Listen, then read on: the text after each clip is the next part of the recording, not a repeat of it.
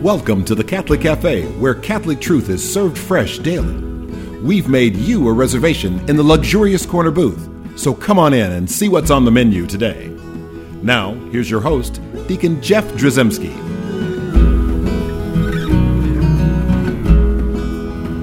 Greetings and welcome to the Catholic Cafe. I'm Deacon Jeff, sitting in the luxurious corner booth of the Catholic Cafe, sitting here with Ziggy Rodriguez. That's me. And we have a great show today because I think it's going to be timely.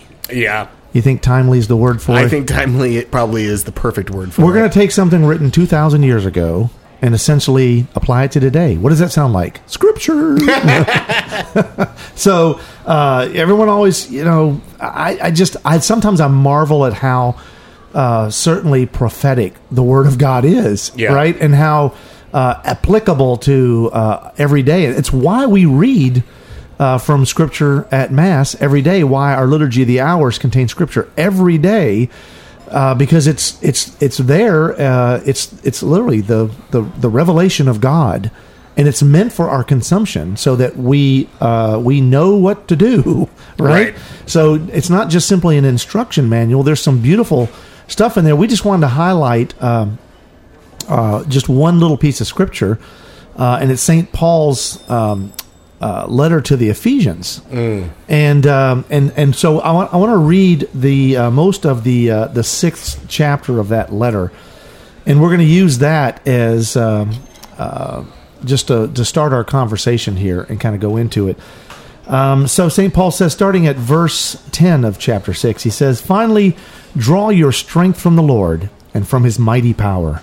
Put on the armor of God, so that you may be able to stand firm against the tactics of the devil. For our struggle is not with flesh and blood, but with the principalities, with the powers, and with the world rulers of this present darkness, with the evil spirits in the heavens. Therefore, put on the armor of God, that you may be able to resist on the evil day, and having done everything, to hold your ground. So stand fast with your loins girded in truth, clothed with righteousness as a breastplate, and your feet shod in readiness for the gospel of peace. In all circumstances, hold faith as a shield to quench all the flaming arrows of the evil one, and take the helmet of salvation and the sword of the Spirit, which is the word of God." Ooh, there's some powerful stuff there. I love it. And I wanted to just highlight that and talk about what we're doing. And I think that all of us listening right now would readily agree that we're living in some pretty challenging times. Yeah, and I think probably most times always said, "Oh, my times are more challenging than the past," and it seems like it's getting worse and worse. Maybe it is, but I got to tell you, it is. It's just really getting kind of scary out there. Yeah, it is. And I think that a lot of people are looking for likely scapegoats, right? And so it's the Republicans' fault. It's the Democrats' fault. It's the president's fault. It's the past president's fault. It's the Speaker of the House. It's the keeper of the keys. It's the guy down the street. It's the guy with the pickup truck with the Trump flag in it. It's you can go down this list of all of the people and all of the things that we perceive as the problems, and we see them as the enemies, right? Mm-hmm. Not everybody. I'm just saying. No, but there's a lot of finger pointing from all angles, both sides, wherever. And this is a great challenge, and this is why I really think this particular scripture, the sixth chapter of Paul's letter to the Ephesians, really speaks to us today, because essentially he points all the fingers in the right place, right, at the devil. Yes, he basically says it's that guy. Our battle is not with flesh and blood, but with the powers and principalities of hell. That's so powerful. Yeah. And that's like, okay, so we need to be aware of that. And, and it would be a depressing show if we ended right now, and said, oh, it's a horrible place. We live in a terrible, terrible world right now. It's dark and ugly, and the devil's doing all this stuff and got everybody divided. We're launching nuclear words at each other, and we're trying to blow everybody else up. And and he's just sitting there eating popcorn and enjoying the show, right? He's created all this division, and essentially is all this stuff has happened, and it'd be depressing to think that's the way it ends. Well, and look, I think it's also important to add that this is not just on the large scale with all the political stuff, but also on the small scale, the drama in the family, the drama at work, the drama between friends. Every time there's drama, you can count on the fact that the devil's sitting back eating popcorn because we're doing his work for him.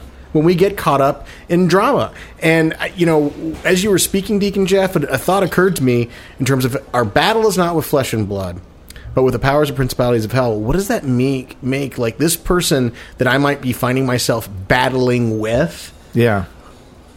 What's a better way to kind of maybe characterize them? And what occurred to me as I was listening to you is that person is the battlefield. That the devil is trying to win that person, and I'm the battlefield too. The devil's trying to win me too.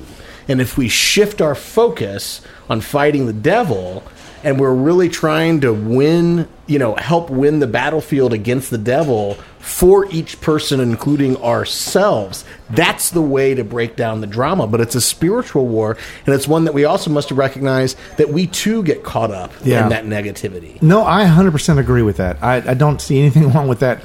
And we need to open our eyes and realize that, again, our battle is not with the other human beings on the planet. Right. I mean, in fact, probably the worst thing that could ever happen to the devil is that he would see that we would get along. Right. Or that we would work together. Or that we would solve our problems and rectify the divisions and the differences and do things in peace and love. That's the worst. That's the most we can do against the devil. Or to fight damaging. Or to fight for each other instead of fight each other. Yeah, amen. So, but that's not easy. And again, It would be a depressing show if we ended now because we really don't have a recipe for for fixing all this. But I will tell you that one of the things I love about Ephesians 6 here is it tells us what we need. I mean, it tells us everything that we need, and they're listed. And I'll just go through them again. Let's see. Everybody get your checklist out. Yes. Right. And so we got several things on there. We got 7 different things on there. We have the armor of God. We have the belt of truth. We have the breastplate of righteousness.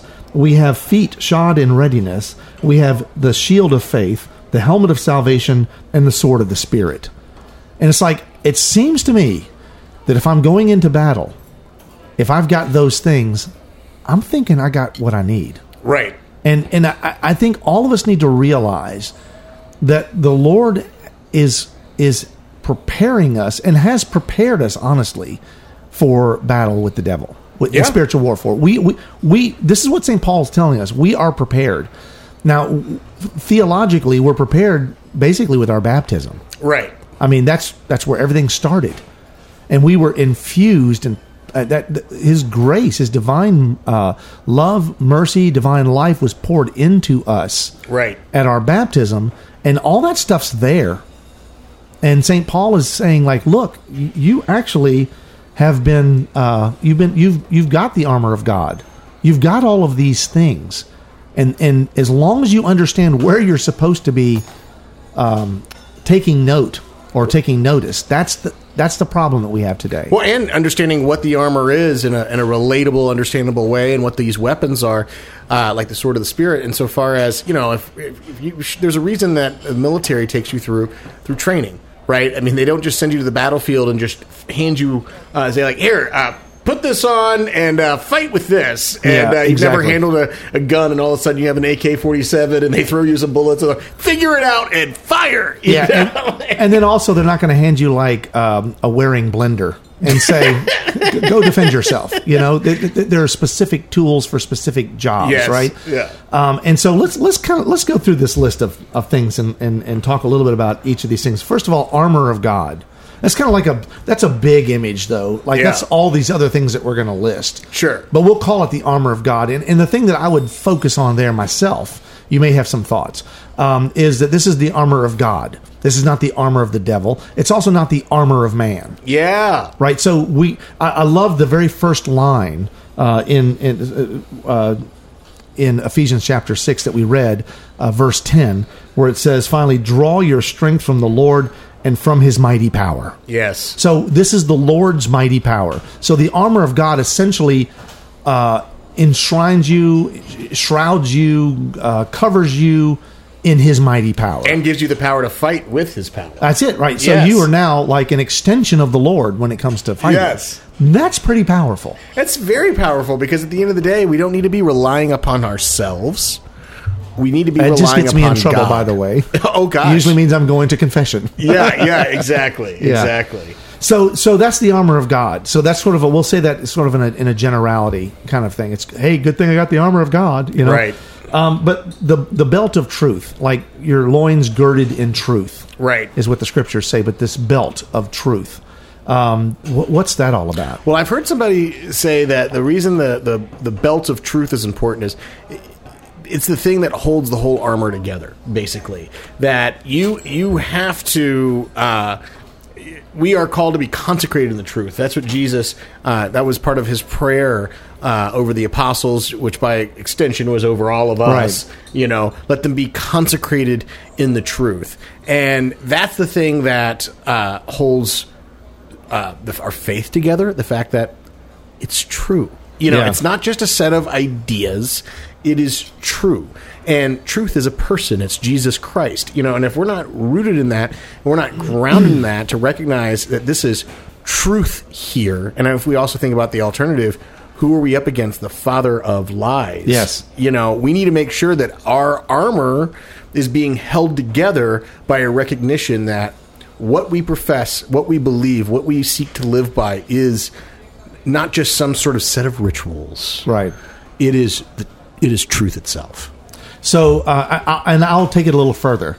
Looking at the scripture itself, loins girded in truth. So I would also say that, like, when you gird your loins, I mean, your loins are going to be the soft spots. Oh, yeah. Right? And so, and girding them is to protect your soft spots, your weak points, the places where one sword strike, right? And your loins are typically the midsection, right?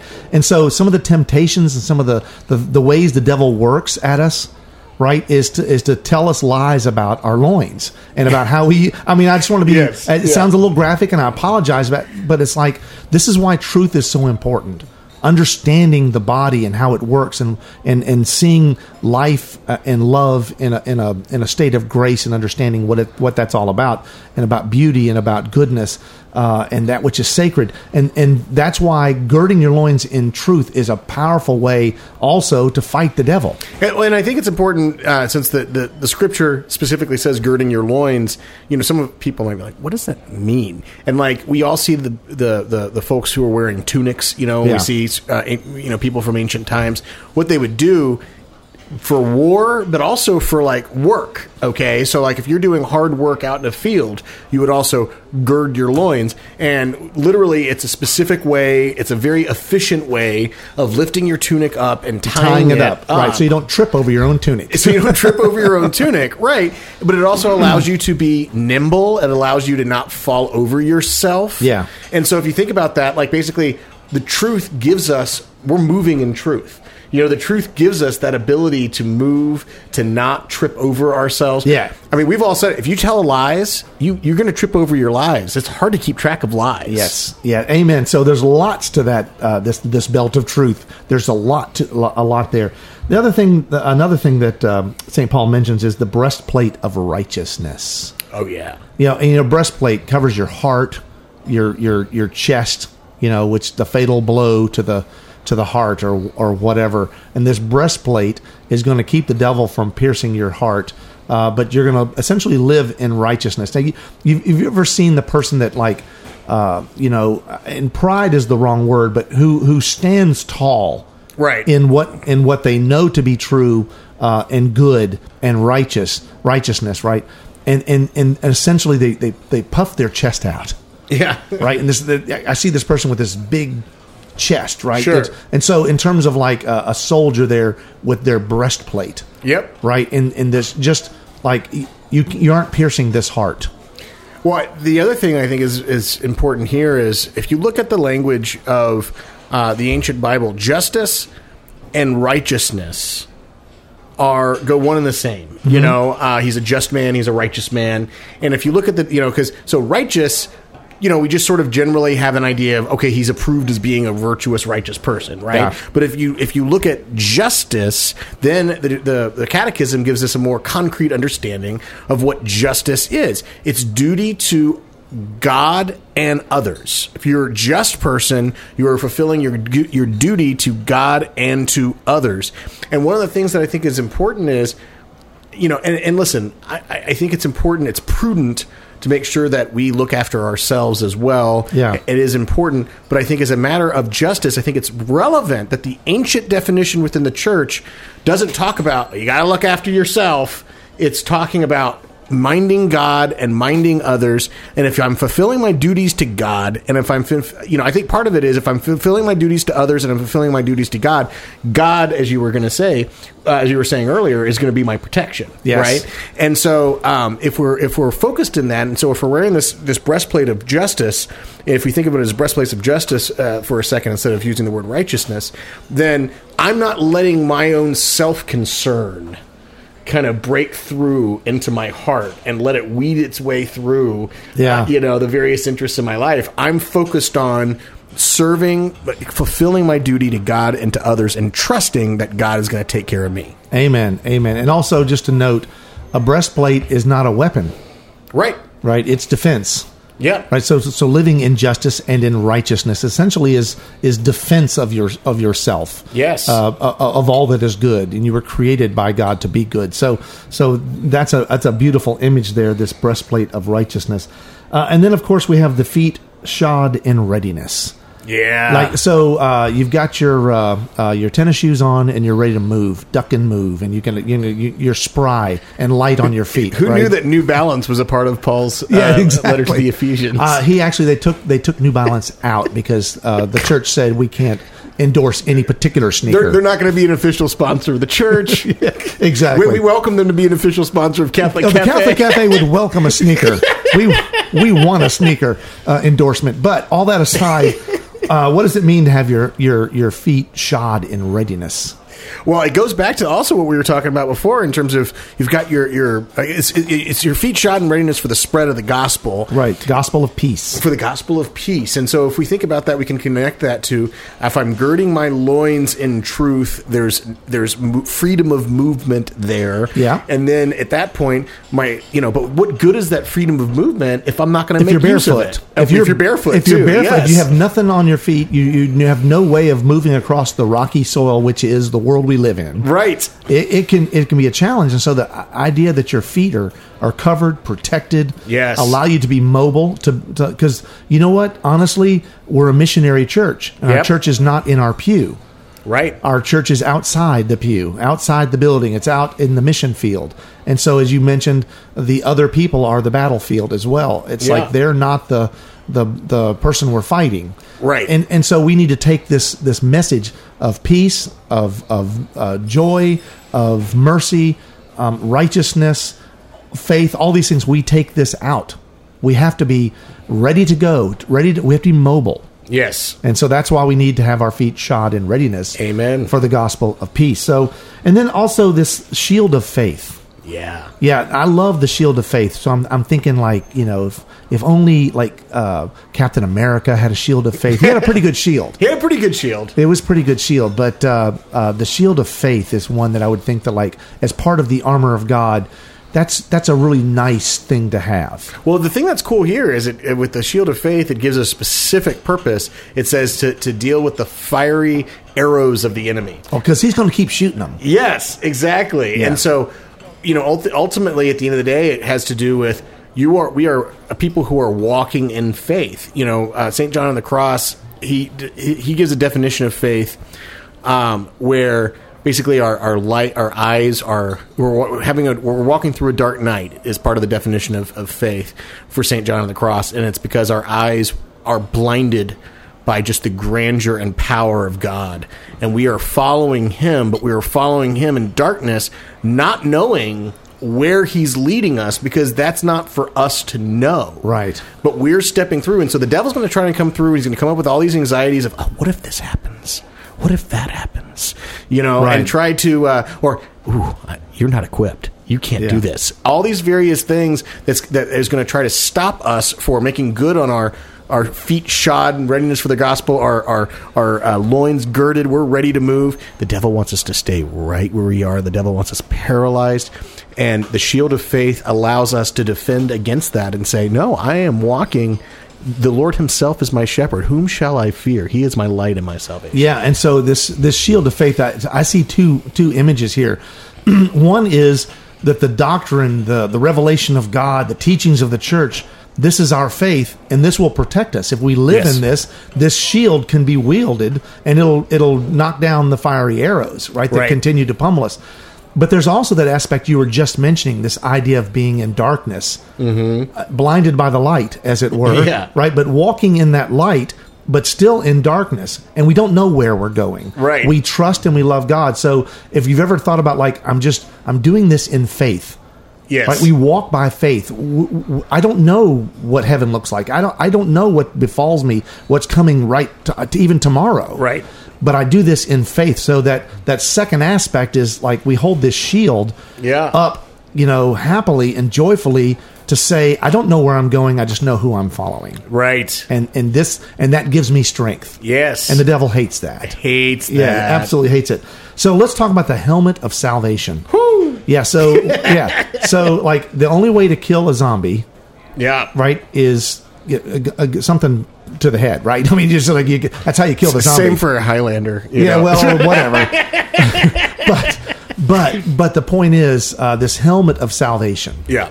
The idea that we would, what tops off our uniform, right? Our battle ready, accoutrement, is this helmet that just speaks that my head is covered by salvation. Right. It's amazing. Like, well, the thought that occurs to me, actually, I was very deeply moved years ago when I was reading the Divine Intimacy. It's a wonderful Carmelite devotional, and in it there was a reflection on the various gifts of the Holy Spirit, and one of them is the gift of knowledge. And it blew my mind because I'd never heard this definition of knowledge before.